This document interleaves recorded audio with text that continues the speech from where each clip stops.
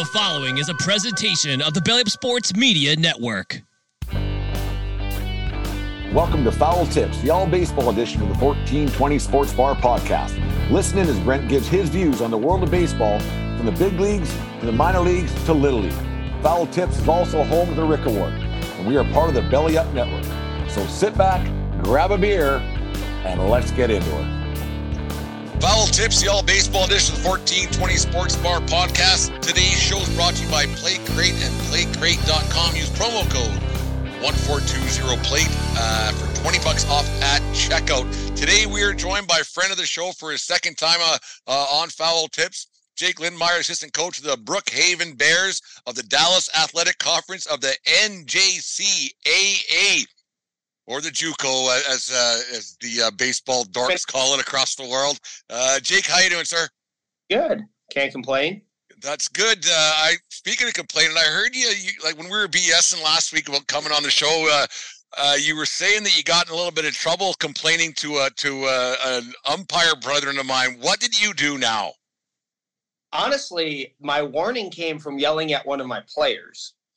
3 holes up, runner in scoring position, and he takes a questionable inside fastball that he's actually coming up to play in the Wick Bowl this year, so you'll get to see him a little bit. But sitting for whatever reason in a 3-2 count off speed and just takes a fastball, and I yell at him, "You need to swing the bat," maybe some expletives, I don't know. That's fine. I've never done it. And the umpire comes out from behind the dish and goes, "Coach, that's enough." So my response to him was, "I'm not talking to you. Worry about balls and strikes because you're having trouble with that anyways." Well, you probably didn't have to go to that route. You probably could have said, "I wasn't talking to you," and that could have been the end of it. But at the end of the day, like, if you're going to turn rabbit ears on, we've had this conversation. If you know you're having a rough day, turn your rabbit ears off. Like, we don't need it, especially when I'm not talking to you. You hear me talking to you, and you want to tell me that's enough? By all means. Got it. I'm good. But if I'm talking to one of my players and you want to step into that, don't tell me how to coach, because then I am going to tell you how to umpire. No, I agree on that one 100%. There's a time and a place to let your thoughts be known, and most of the time it's never. Don't draw attention to yourself, because attention will be drawn right back at you pretty quick. And for you to do that, that's actually kind of funny, saying I wasn't talking to you. I love it, because I love that kind of stuff, because I don't care what you guys say half the time, let alone listen to what you guys have to say half the time, because most of the time it's just blah, who cares, right? But to get scolded about giving your own player what for and how to, that's completely uncalled for. Yeah, I mean, the thing is, like, you guys have to have control of the game, and I understand that, but there is a talking piece. If we're talking to you, don't ignore us. Like, if we're asking a question, don't ignore us. If we're arguing a little bit, ignore us, and then when it gets too much, tell us to shut up. And that's what it is. That is the way this game works. And the best umpires that we've had, let it go, stop it, end it. Perfect. Like, cool. But when you want to start drawing back, that's when you're going to have the issues and lose control of a field. That's one thing that's been for some, leads right into what I was going to ask next, but that's one thing that we're talking about a lot lately as we're getting into our season. I mean, it's nice out today, but it was cold and snowy here yesterday. But that's one thing we're talking about a lot, not just with players, but with coaches and younger umpires, is game management. And that's something that seems to be lost at all levels right now. And I don't know what the reasoning is behind it. I mean, you can't teach game management, because you have to have a feel for things, and you have to have an idea what's going to happen next. And you can't really anticipate a baseball game, because as soon as you anticipate, the ball's going the other way. But there has to be a feel, and I think that's kind of gone for some reason in the game of baseball.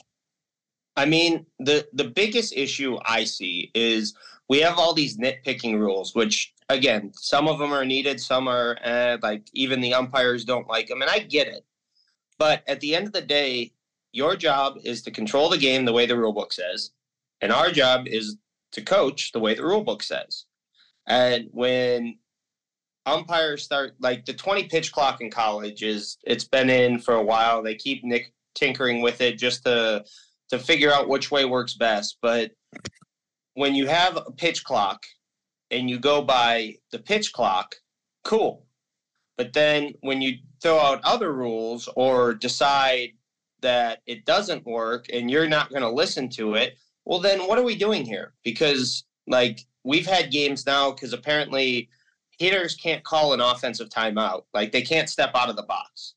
Well, about 50% of the umpires go by that rule and 50% don't. So our hitters are sitting there and we've just told them, like, act like there's something in your eye, because they have to grant it if it's a safety concern. Or it's a safety issue, yeah. So just play it off like there's something in your eye and then reset.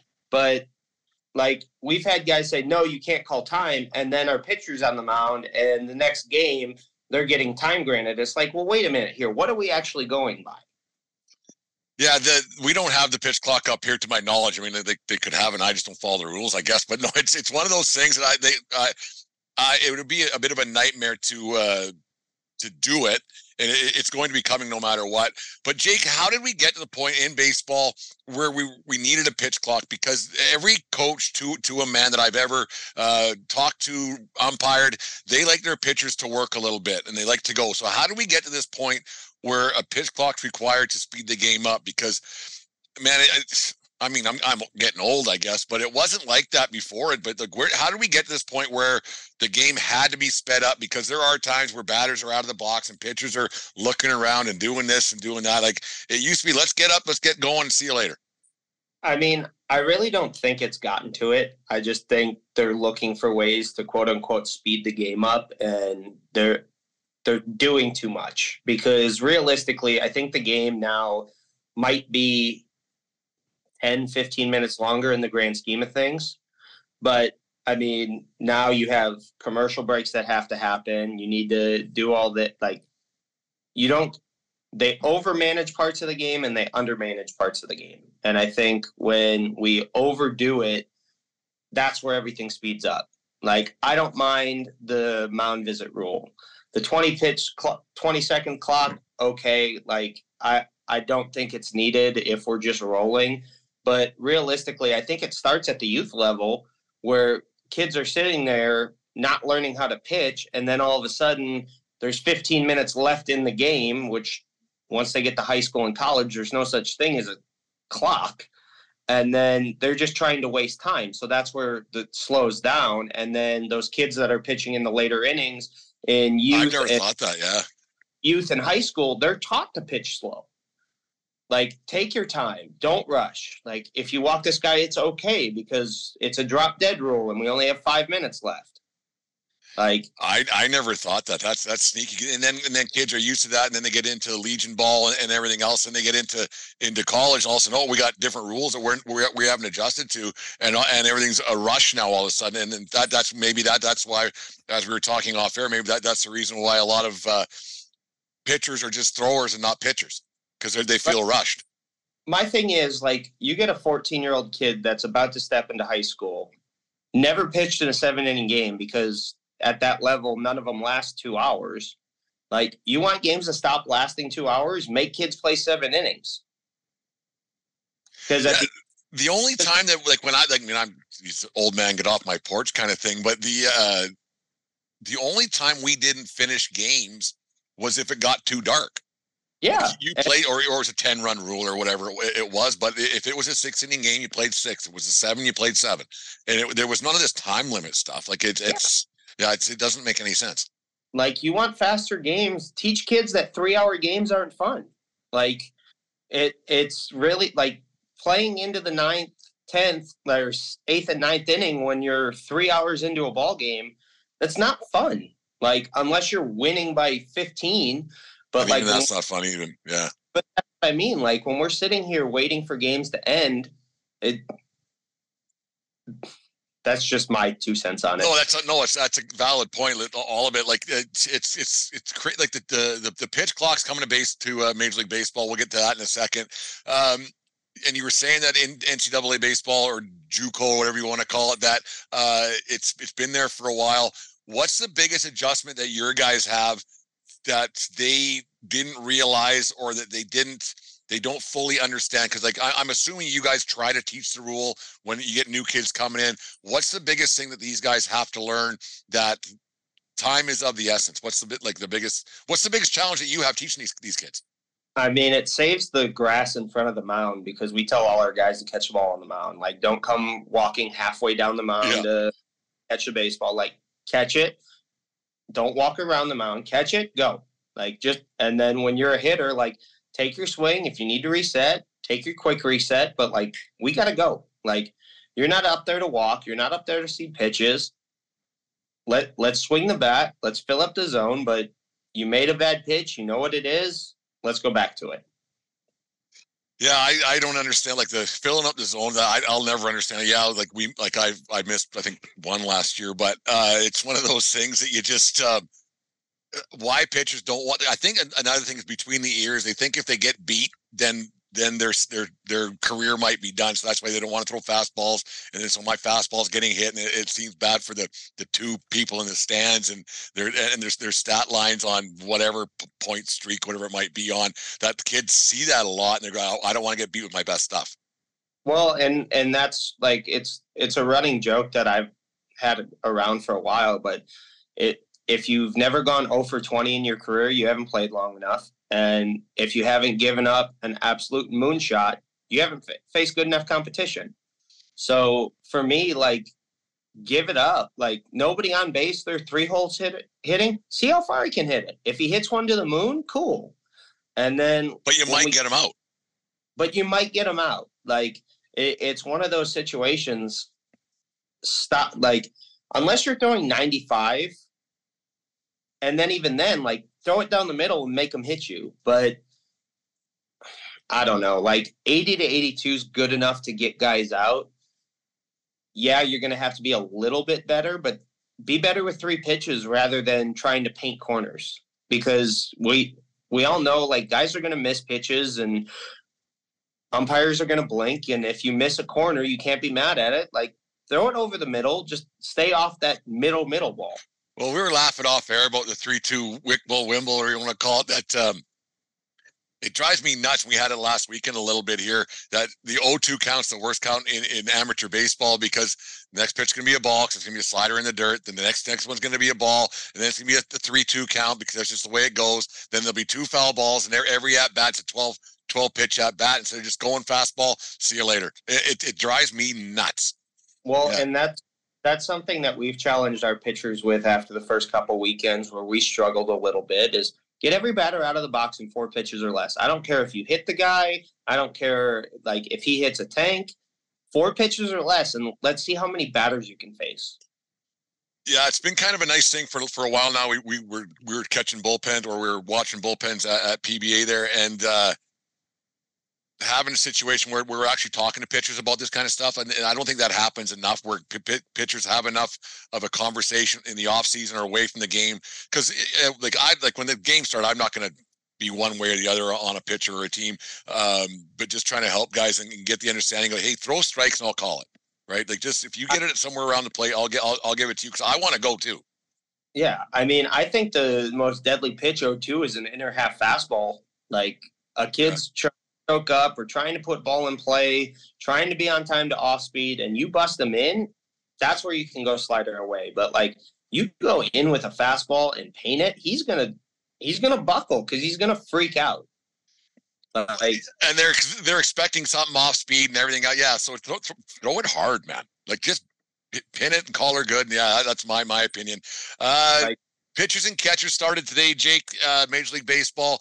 A lot of rule changes are on the very near future. Some are kind of goofy. Some I think are going to help the game. Some I don't think are going to make a hill of beans of difference. The one that I don't think is going to do anything, and the way they're explaining it is for player safety and for extra stolen bases, is making the bases look like extra large pizza boxes.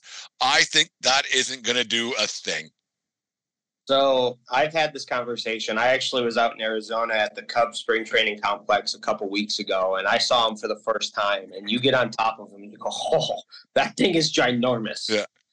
But so my thing is, if you want to have you want it to start becoming something, put $1 million bounty on it. Put $1 million bounty on the highest base stealer. And some rookie's going to go try and steal 40 to 50 bases. Yeah. But, like, I look at a guy like who was with the Dodgers this last year? He got traded from that Trey Turner, right? That guy can absolutely go. He can fly, yeah. But he's in a contract year. So for him, where he already knows he's going to make multi-million dollars next year, why are you going to chance a blown knee or a blown finger sliding into a base because you don't need to? Now, a rookie that's making league minimum and wants to make $1 million, cool. Yeah, you know what? Go try and steal 40 bags and help your team and make a roster. But, like, it's one of those situations. They've proven that the game, yes, it's boring, quote unquote, bomb or strikeout, but runs aren't being scored less. Like, we're just being more efficient with our balls put in play. Like, it really is what it is. And it's just weird to think about, like, yeah, guys aren't running. We're not hitting running anymore. Scores haven't changed. Just ways of it have changed. Being more efficient with how you score, and that's where the analytics come in. But now you throw in a guy that can run and steal a little bit. Yeah, it puts a little bit more pressure on. But when you're talking about major league hitters that are making XYZ million of dollars, they don't care. And why should they? Like, yeah, that's the thing. I can't remember who I was talking to about this, but they tested all this stuff in the minor leagues and in the independent leagues and all that stuff. And the thing about those leagues is, yes, the players compete, but who wins and loses doesn't matter one bit. It's developmental leagues, especially in the minor leagues of baseball and A-ball, the Pioneer League down here in Montana, and on it goes. They test these prototypes and these rules years in advance in leagues that the score doesn't matter. They test it on kids that their development's being showcased, and so you have a kid, because they were talking about that it's 2 point. Because the bases were bigger and they had this, it was 2.45 steals per game compared to 2.12 or whatever it was. When you get to the big leagues, because the metrics are so big, base stealing isn't going to change by 2 point whatever times a game. It's just not, because the metrics and winning is this, and the metrics and the nerds are saying, don't steal bases, because if you get thrown out, a guy on first base is still better than a guy who got thrown out at second. And realistically, like, I love the analytics. Like, I love looking at the data, but it's built to make the playoffs in 162 games. Mm-hmm. It's not built to win a 7-game series or win a 1 game that matters, right? So, like, you go back to, like, the Rays when they pulled Snell out early in the game. It's like, oops. Yeah, but there's a piece of it where, yes, in 162 games, that makes sense because he's got another start. It's the World Series and he has 3 months off. Why not let him go? Because he's dealing, and it's that feel thing that has been lost and it's coming back. But at the end of the day, like, you want people to run bases, put a bounty on it. You want guys to hit and run, put a bounty on it. Like, you want more movement in the game. Guys aren't going to do it unless there's a dollar sign behind it. So why? Because why would they?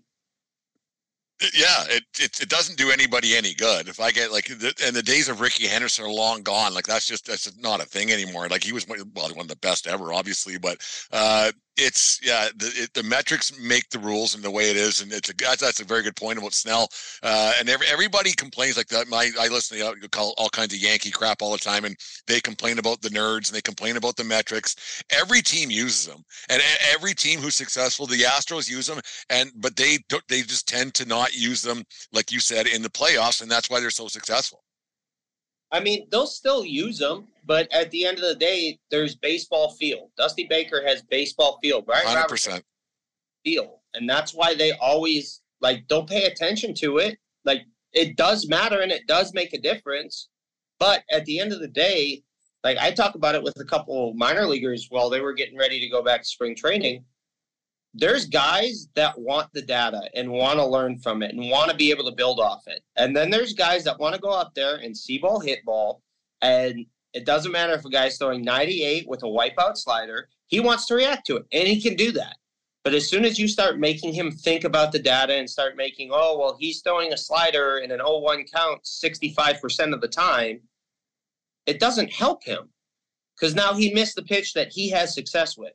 But there's guys that go up there and Cool. I want to know that because then I'm going to make my adjustment and I can build off that and I can have the mental for it. And there's guys that can't. And that's where having baseball feel truly does matter. Yeah, everybody has a different 6 inch between their ears and what goes on there. There's no, and you can't just say, do this, do this, do this. That's not the way baseball or any sport works. It's not that way.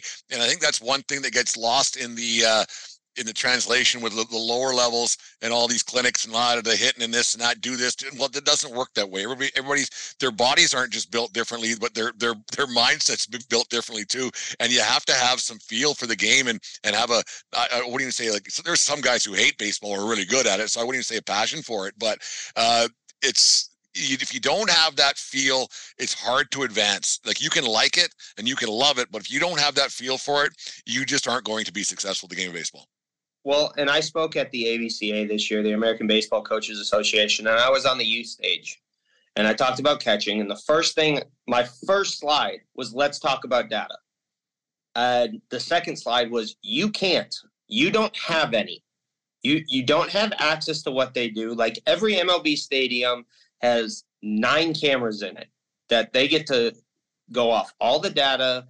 They can slow down clips. They can clip stuff together. They can build off different tendencies and other shit, like other stuff like that they can go off of. You can swear, Jake. It's okay.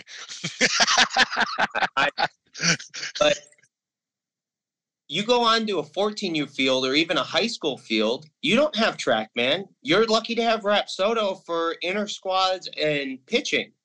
Like, other than that, you don't have the data to really work off of, to design pitches, to do all this, to create it, see if it works in games. So if you don't have that, you have to figure out how to coach these kids so when they get the data, they can be better and not rely on it. Yeah, it's crazy how it's like I've been like all winter long we're around batting cages and the whole bit a lot more than years past, and we're trying to do some other things around here. And you look and you go, what are you doing, man? Like it's just like that doesn't make any sense. This kid's 9. He barely knows what side of the batter's box to stand on, and you're filling their heads so full of stuff. It's absolutely bizarre. And there's people that are paying lots of money to get their head filled with just nonsense. Like it's crazy to me. So what's funny is I coached a 9U team a couple years back, right? There were a bunch of just athletes, and we started every practice with 40 throws around the bases. Every single practice. Didn't matter if you played outfield, infield, whatever. But it had to be 40 in a row. And then we would take some ground balls. Our batting practice would be a group in the cage, a group out behind second base trying to hit tennis balls over the wall, just having fun with it. Mm-hmm. And then an occasional third group where they're working on base running or maybe off a tee or whatever. But all I'm trying to get them to do is swing with confidence and move. Our pitching was coming set and throwing home. Didn't care about the runners. 2 months into it, we had timing picks in with these kids because everybody's trying to just run and run and run. Cool, thank you. So our kids learned it. But if they don't have the basics of, hey, throw fastball over the middle of the plate, let your defense work. Until you learn how to do that, it doesn't matter what you can throw. It doesn't matter if you think you can hit coach's BP. If you can't hit in a game, you can't hit. And but at the end of the day, I want you to swing to do damage. If you swing and miss, you swing and miss. Who cares? You get 3 strikes. It's funny you say that because Ron Schuchuk, you know Ronnie a little bit. Yeah. Obviously, he always talks about like before games and after games, or more so when we're having a couple of adult beverages after a game. He says, "Well, if you don't throw that little white thing over the plate, nothing can happen. Nothing. So the rest of it's all bullshit."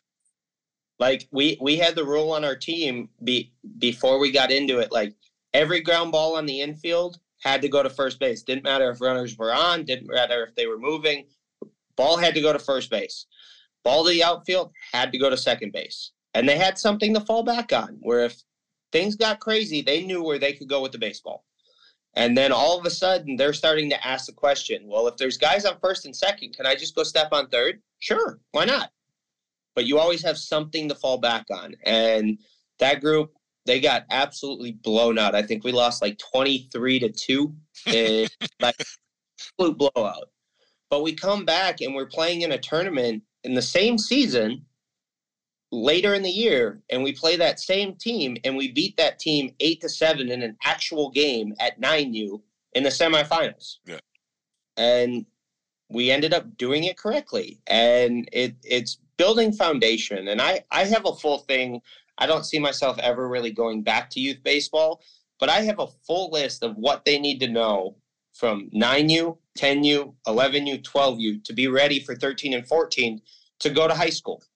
And like I've shown it to a couple youth coaches and they're like, well, that's stupid. I said, no, it's not, because they're going to be more prepared. You might not win a damn game. You might not win a single game. But if they can check off all of these boxes by the time they're 13 years old, their high school coach isn't going to have to teach it to them when they get there at 14. Yeah, you look like I look back on like you're just saying there, and you improved every year because as you get older, you should improve a little bit. And you win, you lose, and it doesn't much matter a whole bunch. You just don't want to get embarrassed out there, and you want to get better because then next year someone might move away. You might end up on a different team or whatever it might be, and you just want to get better night in, night out. And it's funny how some coaches, they think that winning is the most important thing. Yeah, you like winning, but big picture, you look back 35 years or whatever it is, you don't remember what games you won or what championship you won or anything really. And honestly, like, the kids are going to win games, but at the end of the day, if they can go home and tell mom and dad that they had fun today, that's all that matters from 9 to 12. At the end of the day, they're going to get sick of losing. The kids are, and they're going to say, okay, enough's enough. We're better than this. Yeah. Like, I saw it on a 9U diamond. There were 5 kids that were like, screw this. We're better than this. We're going to go win. And then that's when it gets dangerous. That's when you see a team get a little bit of confidence, and then all of a sudden it steamrolls. Yeah, that's a good thing to have. Back to some rule changes, Jake. The shift has got adjusted quite a bit, and it got a little bit nuts there. We had 4 guys on the right side of the infield, and it just got a bit bananas. And there wasn't even anybody on the left side of the left fielder was playing center field. Why didn't baseball just adjust things with hit? Like, I'm not talking baseball the game. I'm talking baseball the hitters, the coaches, the managers, the front office, the players. Why didn't they just adjust it to beat the shift instead of baseball having to jump in this year and quote unquote ban the shift? If you want to put 6 guys on one side of the field, fine. Like, at the end of the day, it goes back to it. Run support hasn't changed a whole bunch. It might have gotten slightly better in some years and slightly down in some years. If you want to go make $1 million, they don't want to see you slap singles. Like, Tony Gwynn was the last of that era. Like, Jeter and Ichiro, like, that's not what guys want anymore, because a guy on first base with 2 outs at the major league level with how good pitching is rarely does anything for you. So to me, like, if I see a guy is dead pulled, why can't I go put 4 guys over there? Why are you telling me how? Like, it's similar to the NBA saying, like, no zones. But, like, think about it in hockey. You're going to tell a team they can't play zone. They can't play man-to-man. They can't double team a guy. Why? Like, Increase scoring, yeah. Why am I not allowed to double team LeBron James anytime he gets the ball? Why? That makes no sense. Like, so at the end of the day, like, I get it as far as, like, they're trying to see runs scored and all this, whatever. But at the end of the day, why are you telling me how I have to play defense? Yeah, I was all for banning the shift, but then I got thinking, like, geez, this kind of changes it to a. And I don't think it's going to speed games up at all. I think down? It's going to slow games down. So you're going to have more base runners. You're going to have more runs scored. So I think you're going to have longer games because of it. And it's kind of going against what the people in the towers in New York City are thinking, that it's going to speed games up because you'll get more outs. I don't think you will. I don't think you will. You're going to get more runs scored. Yeah, there's no way it speeds the game up, because those cheap hits that are going to fall now were outs. They were routine outs. I don't care if you had a 1-7 or a 7-2 put out or a 7-3 put out. Like, it does not matter. Like, get outs. Where you said it all summer, and I hated you for it, but I loved it. I'm chasing 27 outs on both sides. I'm chasing 54 outs. Cool. Let's chase 54 outs. If I know he's going to hit the ball over there 90% of the time, let me put a guy over there. I should put a guy over there. Yeah, and it's up to the hitter to hit around that. And if that team's metrics don't say he's going to do that, then that's up to them. And every team, how you play to win the game. At like who was that? Was that not Tony Dungy, but whoever it was back and thought you play to win the game, the NFL coach. And if coaches can't hit around that and they can't figure out that, that's on that team. And I don't think Major League Baseball should have been, quote unquote, forced to make that rule change to appease fans because there's not enough scoring. That's on the teams, man. Like that's on the teams. It's in my opinion. I can tell you right now, had I come back to Brooks this next summer, you would have seen every single outfielder playing at about 220 feet. I remember you saying that early in the season, like after about the first 2 to 3 weeks, I think it was, and you started bringing guys in a lot, even in Lethbridge, like or Medicine Hat or wherever the games were. You would start bringing guys in because if they got beat over their head, it was probably going over the fence anyways. So those bloop singles went away. So you started bringing guys in a lot, and I remember you doing that. Like I said, finally someone gets it. Yeah, so if you're playing at the fence, it's gonna be a base hit anyway. So what if it's over your head? It's over your head. Like I don't know. Triple.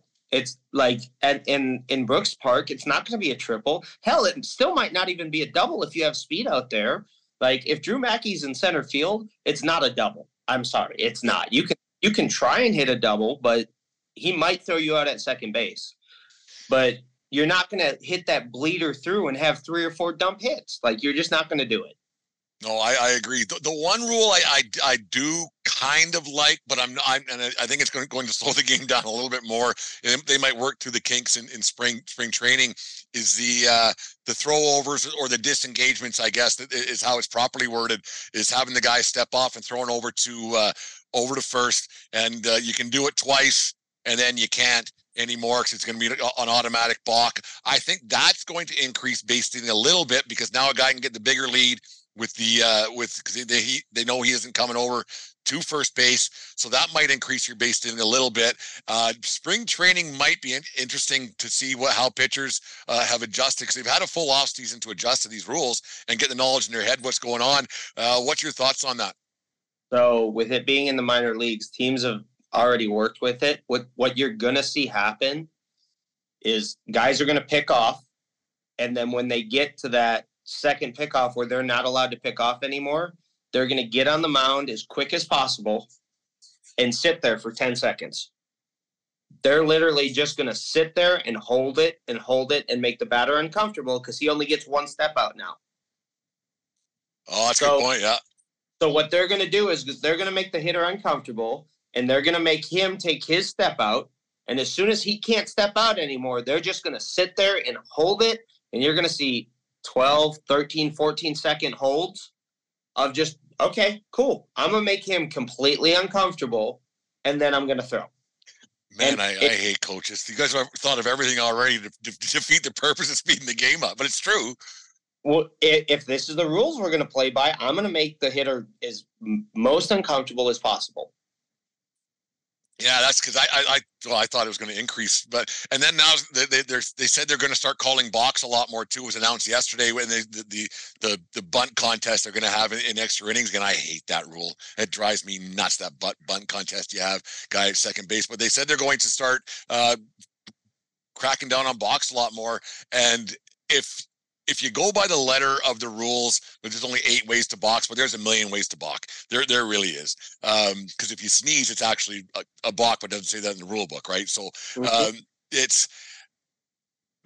I think the game, they're trying to go too fast. And I mean, it hasn't changed in 146 years or however long it's been around. But I think they're going about it a little bit the wrong way all at once. But I guess you don't really have a choice. I don't know. Yeah. As much as I love it, but at the same time, if you want to do it, make it like the Savannah Bananas. Every inning means 1 point. Like every race the 4, 2-hour drop dead time limit. No one gets mad. Like if this is what you're trying to do, go full tilt on it and completely destroy the game. Like of what you're trying to accomplish with MLB baseball, if you like, honestly, like I love watching the Savannah Bananas. Every inning means something. Where like it's exciting. Like there's obviously the outlandish rules where if a fan catches a foul ball, he's out or whatever it is. Yeah. Like, but the walks, I think that would be fantastic. As soon as the guy walks, it's a free, like it's a live ball, and everybody on the field has to touch the ball. Yeah, I've seen like there is some things that isn't the worst idea I've ever seen. Like, cool, it's a live ball. Everybody, and you know what? Make it everybody on the infield has to touch the ball. Like, you don't have to make the outfielders run in, but make every infielder touch it. And if they're throwing it around the horn, I guess, then if it ends up, the guy can keep running if he wants. Yeah, not the worst thing. And that's the thing. Like, I've seen some schools and teams use it for like their fall balls, where it keeps everybody engaged because there's guys around that aren't on the field. So if they catch a pop-up, it's an out. I mean, I've seen teams do it and use it just to keep the speed of the game going. Yeah. But at the end of the day, like, I don't think there's anything wrong with the game of MLB baseball.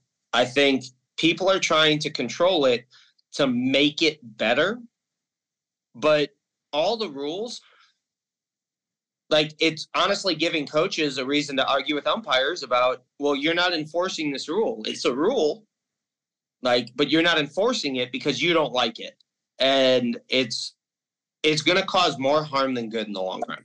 I think spring training games are going to be very interesting this year because there's going to be a lot of, because you got the old school Buck Showalters and the like, where they're old school baseball guys, but do they muscle memory, right? And players and coaches are creatures of habit, and there's no getting around that, and so are umpires. So having the different rules and like, okay, I've been doing this for 55 years or whatever it's been, like Showalter, and all of a sudden, oh yeah, I can do that. Sure, great baseball minds, but things change, and I don't think changing baseball is the wisest thing. And I don't know who they're changing it for. Like, they say they're changing it for the younger demographic, and I don't think the younger demographic, I don't think it's a baseball thing. I think it's a sport thing, and I just think that's my opinion. I mean, you go down to the Mexican leagues, you look at the KBO overseas. The younger generation absolutely loves it. It's a spectacle. It's a thing to do. But when you have meaningful playoff games being played at noon on a Tuesday where everybody's at work or in school, yep. Cool, like you're not getting anything out of it. Like, the Braves of the 90s created a ton of fan base throughout the Southeast and like even into the Midwest because there was no teams around them. So arguably one of the bigger fan bases is playing at noon on a Tuesday afternoon. Like, of course they're not going to be busy. That's 100% true. Like, if you like, you watch the World Baseball Classic, and I think it's great, and the fan bases are into it.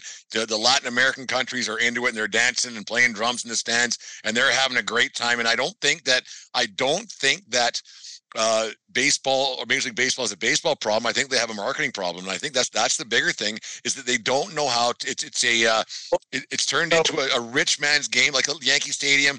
The first 7 rows is the legend suite, so kids don't get to sit there anymore, right? And then the games are too late on the West Coast. Like, it's just the way they market it isn't the same. And I'm old enough to remember This Week in Baseball when it was on every Saturday morning on NBC, and that started the baseball day. And now it's not. It's on the Major League Baseball Network, which you can't normally find, or you may not have on your cable provider.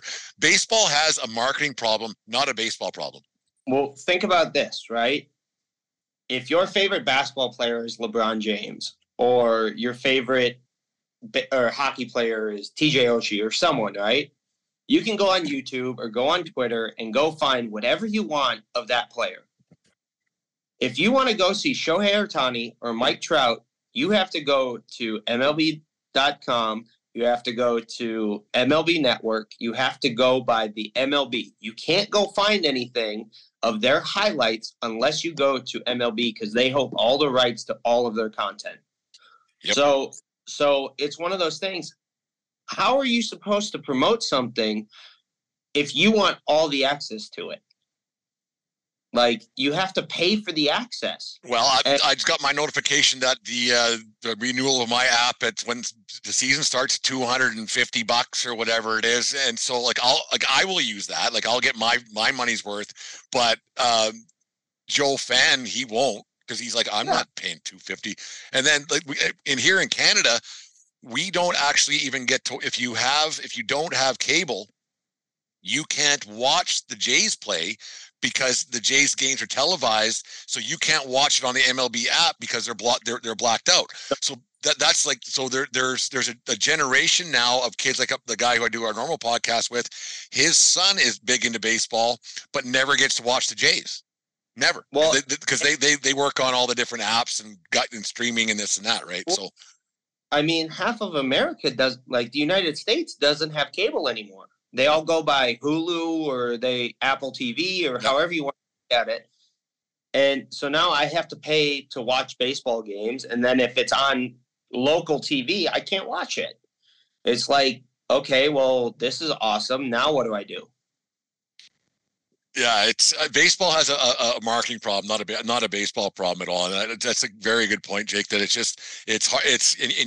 We're just two schmucks sitting in our basements talking about this, and we figured it out. And how the guys in the great big towers and on Park Avenue haven't figured this out, because I don't understand it. Like, it doesn't make any sense to me. You're in your basement. I'm in my living room because we don't have basements down here. It's not cold enough for us. Americans are weird. Anyways, we'll talk about your baseball team, the Brookhaven Bears. You didn't get off to the rousing start that you were hoping for this season. What's been? Let's not be negative here. Whatever. You don't want to kick a bear when he's down, or you shouldn't. Have you seen this commercial about the cocaine bear? Yes. What the hell is that? I haven't taken a deep dive into it because I see it. What's this about? It's a movie that, like, guys are on a camping trip and this bear gets into it, and it looks funny. But honestly, I actually texted Bryce Davis about this a couple days ago. I said, this group has the feel of just Brooks at its finest. Can't buy a win in the first 10 games, start the year 2-11, and then all of a sudden in that back half of the year just get hotter than all can get out. And this group, like, we haven't lost anybody as far as like how guys feel about what we can do this year. And it's just that weird, eerily similar feeling of, all right, it's got to change. It's got to happen. I had that written down because I remember you guys were off to a rough start, and everybody up here in Canada was thinking, oh, Jesus, here's Brooks again. And we were like, oh, geez, got to go to Brooks, or Brooks is coming into medicine, or wherever I was. And you guys turned it around quite well, and I had that written down that this sounds like the same kind of deal you had last summer. No, I hope that works out, because like it's funny how that does turn around if you do stay positive and you keep working on the little things. It normally in baseball it normally does turn around if you do have some talent.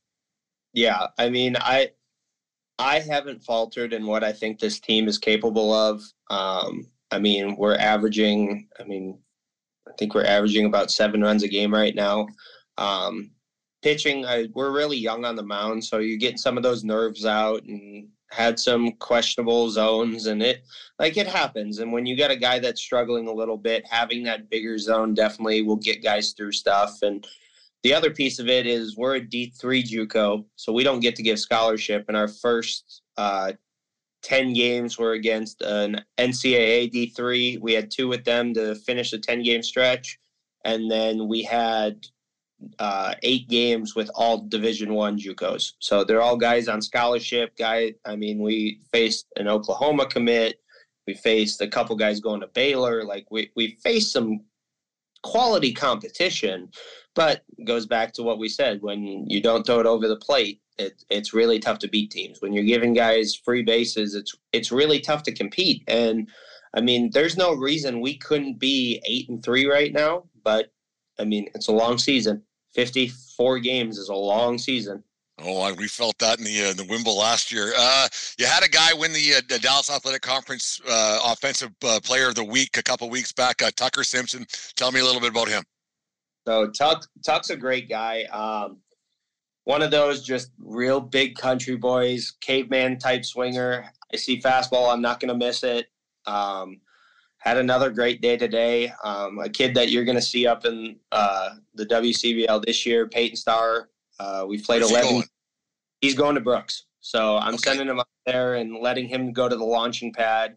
Lefty swinger. He's already got 4 home runs on the year. I texted J-Dub today. If he was playing in Brooks this year, he'd probably have 7 or 8. So he's a big, powerful kid that has a sweet swing. So Tuck's a great kid. He busts his butt for us, and I mean, can't say enough about him. Yeah, like I had Adam Kowalski on earlier on this. Geez, I don't even know what month it is right now, but they'll kind of blend together. But a few weeks back, and I asked him this question. I'll ask you the same one. Is there a guy that you have, or maybe a couple of guys that you have maybe on the defensive side of the ball and then the offensive side of the ball that's really put in the work and they've improved since they came to your program last, I guess, September to what you got now? Is there a couple of guys that you can think of that those guys are above and beyond what we thought they could be? I mean, that Peyton Starr is actually one of them. He's a kid that we got kind of bounced around a little bit. He was a switch hitting first baseman that, I mean, had more power from the right side, but he hit about 350 last year at his school, and it just didn't work out for him. So he comes in with us, and you see, like, hey, he can kind of swing a little bit. We got some red flags about how he can't hit velo. And then we put in some work this offseason, and I mean, he's hitting 330 with 4 pumps and I think 4 or 5 doubles against all D1 competition. So he's one that's really kind of taken off for us. Our shortstop has been incredible for us. He's a true freshman. Actually got a concussion in the first weekend and kind of battled through it, and he'll be back this weekend. Sweet swing. Like we laugh about it. He plays defense latinly, but he swings like a white dude. But we've talked. You know what's funny? I interrupted for a second. Like baseball people who listen to this, they will understand that the term he plays shortstop latinly. But if somebody was just to tune in at that point, we'd probably end up in Twitter jail or podcast jail for being racist. But I know exactly what you're talking about. Like he just smooth defensively, and then he gets stiff at the plate. But I mean, he's hit 270 for us so far. He's come up big. He's sitting in our 9-hole. Been really big for us as far as what we can do and kind of take over that leadership role and kind of build around him for even next year. But honestly, we got a group here, man, that it's the misfits. It's guys that have been told no by other schools, or it hadn't worked out, or it wasn't the best fit for them, and they came in and they just have a chip on their shoulder. And I think as we start rolling with our pitching staff, we're going to be tough to beat. Yeah, you see a lot of kids that age when they know they're good. They didn't. I don't want to say, because you make your own chances a lot of times, but like a lot of times, there are kids who feel that they didn't get a chance and things just didn't go their way, or they had a bad weekend and they were stroked off the list and see you later. And those kids, a lot of times, they end up being the grit grinders of leagues and their squads, and go on to some pretty decent things, because you get that. If I just keep working a little bit, because I know I'm better than that guy. And that's what a lot of these kids that we taught, I call them all kids. I mean, they're young adults, I guess, but they're kids to me. But when you say, just keep going, man, like the attitude's right. And in baseball, like you don't lose your skill, you lose the confidence, and then the stuff between your ears a lot of the time. I mean, you can go, like you said, 0 for 20, and all of a sudden you can go 10 for 15, and the next thing you know, you think you're a baseball player. It's a funny sport. For sure. I mean, it's one of those things of just getting guys to believe in themselves. And that's one thing that we really preach. Like, we can feed you all the information you want. We can help you get better any way we can. But at the end of the day, like, you got to go out and do it. We don't get to step in the box. We don't get to toe the mound anymore. Like, you have to do it. And we're here every step of the way. But at the end of the day, if you can't do it, or you can't mentally get ready to do it, we can't help you. You do a lot of work with your catching. I don't want to call it an academy, but your catching clinic. And I noticed, I didn't know this last summer when we first met, that you work with the girls in softball, and I find that pretty amazing. That it's and I watched some of your videos here and there. I even saw you put on the gear once this year. I was like, holy man, he's gonna split his groin and get a hernia or something. What I was thinking. But you work with the females out there, and I think the technique is a lot of the same stuff. Tell me a little bit what you got going on there, because I think it's fascinating. I think it's great because well, it's been forever. Female sports gets left behind a lot. And I have a young niece that plays soccer, and she's at a rather high level. But the amount of work that she has to do extra to get recognized, and because the programs aren't as available for females, and it's just what it is around in Canada. It's not correct, but just what it is at this moment. Tell us a little bit about what you do with the female softball players in your area. So I work with Academy, American Freedom Softball, and I coach with the 18U. This summer, I'll be with their 18U national team. I coached with them this past fall, and honestly, it has been an absolute blast. It's really made me think, like, maybe I'll just go that full time. Like they work their tails off. They want to please their coach so bad, and it drives me nuts because, like, I want to sit there and argue with you about, like, what you're trying to do, and I want to get a rise out of you just to see, like, how much you believe in what you're doing. I don't want you to just do what I tell you. Yeah. And my biggest coaching cue with a lot of them is just go athlete. Like, stop trying to do it mechanically. Like, go see how well you can do it athletically, and then we can build off that. But as far as, like, working 14 to 18-year-old kids, girls versus guys, I would much rather work with girls at that age, just because, like, you'll get the cattiness, you'll get the attitude, but I told them from day one, I return attitude with attitude. So if you want to give me your best attitude on a bad day, I'll give it right back. And there's been no harm, no foul, but the egos aren't there, and they're clean slates. And honestly, they are probably some of the hardest workers I've ever gotten to work with. So it makes it easy to show up every day, because you're getting 4 or 5 kids a night that really want to be there. Like that's one thing I noticed, like, around here, like, we'll go to a hockey reference, and I saw you guys trying to do that, to be getting rebounds and things. That kind of made me laugh a little bit, being an ex-goalie here.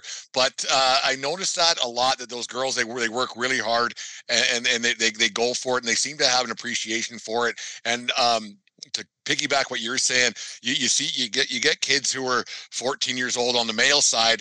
They're taught, do this, and they're so robotic, like, as goaltenders, and you're like, there's no style, there's no flair, there's no anything, there's no athleticism, like you said, and it tends to do a little bit of damage, a little bit of harm to these kids that well, I was told to do this, so I must be good, and that's kind of what I see with youth hockey a lot, is with goaltenders, is that, and we'll compare goalies to back catchers, because it's kind of sort of the same thing. You got to be half nuts to do it.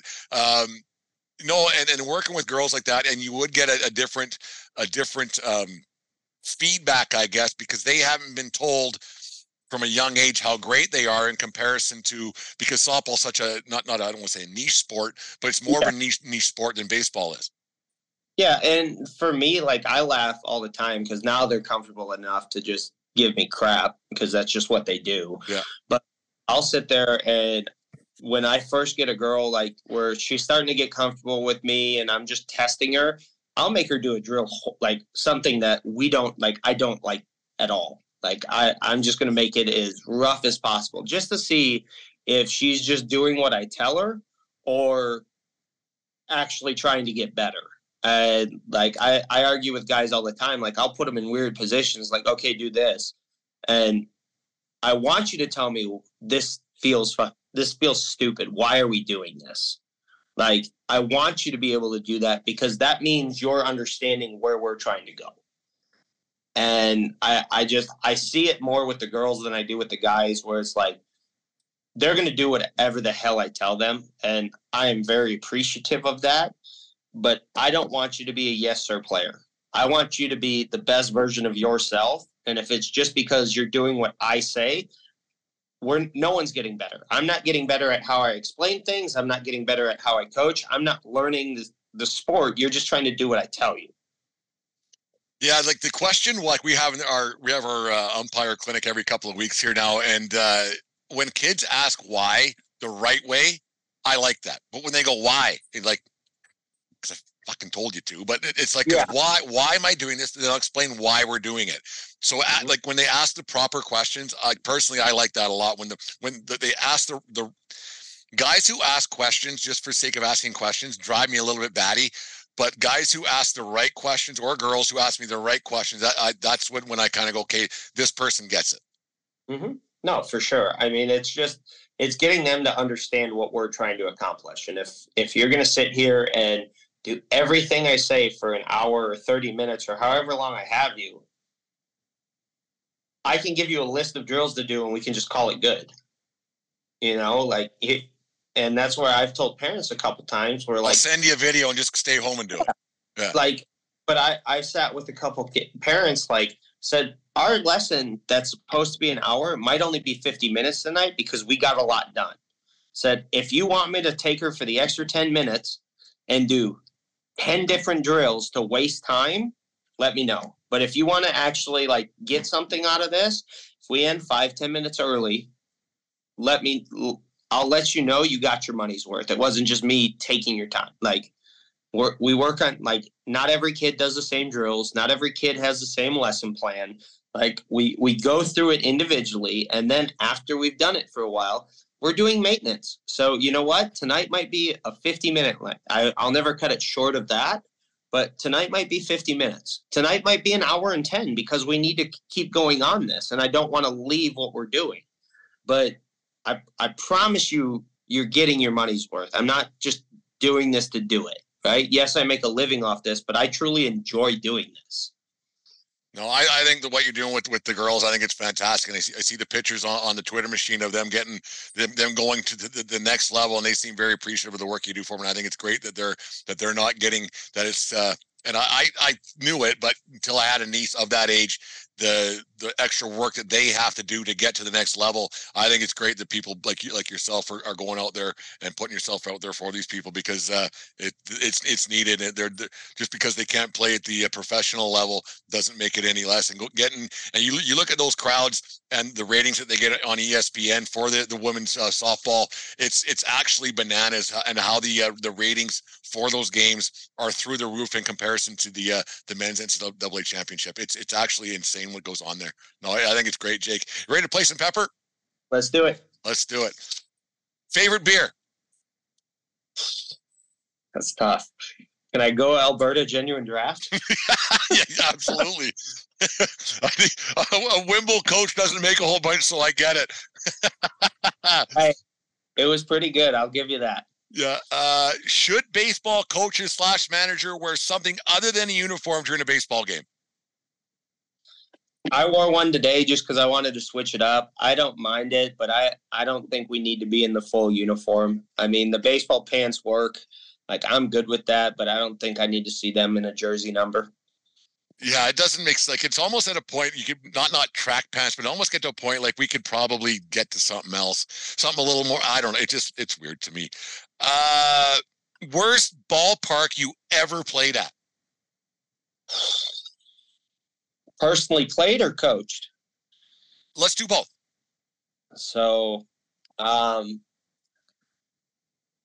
mean, I loved Moose Jaw, like just stepping foot in there and kind of feeling free. But as far as like playing surface and everything else, like that was up there.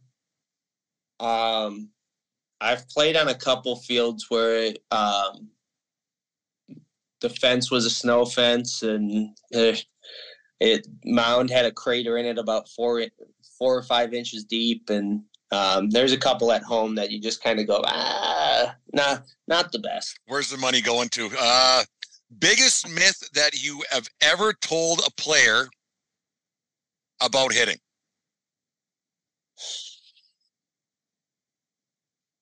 I mean, biggest myth? The biggest lie you told a guy to say, it's not that hard. What's the biggest myth? That he was good. Do you want to name his name? I can't do that. Let's not do that. Things like, if you think you swing down, you swing down. If you think you swing up, you swing up. Like, I'll tell you whatever you need to hit a double. Like, I really don't care. So we've said some outlandish things. I can tell you that much. Yep. Hit that thing that way. Yeah. What was your favorite song 15 years ago? Okay, so I was 15. So I mean, probably some Usher related, honestly. Usher. Oh yeah, I was a big Usher guy. Well, I guess you're from a different part of the world than I am. So yeah, it's just one of those things. Last one, we'll get you out of here. Bigger pet peeve: umpires who don't call balks or umpires who don't call strikes? Strikes. I can live with balks. I can live with the guy balking. I can live with the guy messing up on the mound. If we're gonna have a strike zone, keep it consistently, and I don't care if it's big. We will make our guys swing. For the love of God, just call what strikes, and then we can build off that. If you can go a little bit bigger. If you can call strikes, if you call more strikes than you call balls, I promise you we won't be here long. I totally agree. Strike. I was actually the MC at the PBA banquet a couple of weeks back, and I told them exactly how things actually work. I said, boys, strikes and outs. That's why we're here. Strikes and outs. And they kind of looked at me all funny. I said, no, I'm serious. And Todd Hubka's like, no, he's serious. It's the way it is. Strikes and outs, man. We have to gets us to the the lounge quicker to have an Alberta genuine draft or whatever you're inhaling there. Jake, thanks very much for coming. What do you got going on? What's happening with Catching with Cheese in your world for the next upcoming months? So we actually head out to Galveston tomorrow. We got 2 games down there, but we're rolling fast right now. We're playing 3 to 4 games a week, and conference starts next weekend. And then I got 10 to 15 lessons a week. We're rolling here. That's we're busy. It's too bad you're not coming back up to Brooks this year. Just the way things kind of work out in the baseball world. But because I was looking forward to maybe having an ejection or two with you and having a few laughs afterwards over a genuine draft or something would have been a fun thing. But maybe I'll make my way down to Texas or something, and find my way onto a field with you. I was thrown out one time, and I was correct, and that's the reason I was thrown out, because I deserved to be thrown out because I didn't let it go. And I will leave it at that. I mean, Tyler was there, so the next time you talk to him, we can get into that. I mean, we can have him on. Maybe we can have on the umpire that decided to throw me out, and we can go from there. But, I mean... Hash things out on the air a little bit. Hey, as long as you guys keep calling strikes the way the rule book calls it, and you won't hear anything out of me. You might hear a question. But that page of the rule book was ripped out for me long ago, man. I stenciled in my own strike zone on that thing. I looked at it for me. I mean, the last time I checked, the belly button was still a strike. So if we're gonna call that pitch a ball, you're not going by what we should. And you guys want to get out of here better than anybody. So more than anybody, man. More than anybody. Thanks a lot, Jake. Last one. Do smart people bunt? I can't claim myself as smart, but we do it every once in a while. There's nothing wrong with bunting. Anyways, Jake, thanks for coming on the show. We'll talk to you again very soon. Have a good day. Awesome.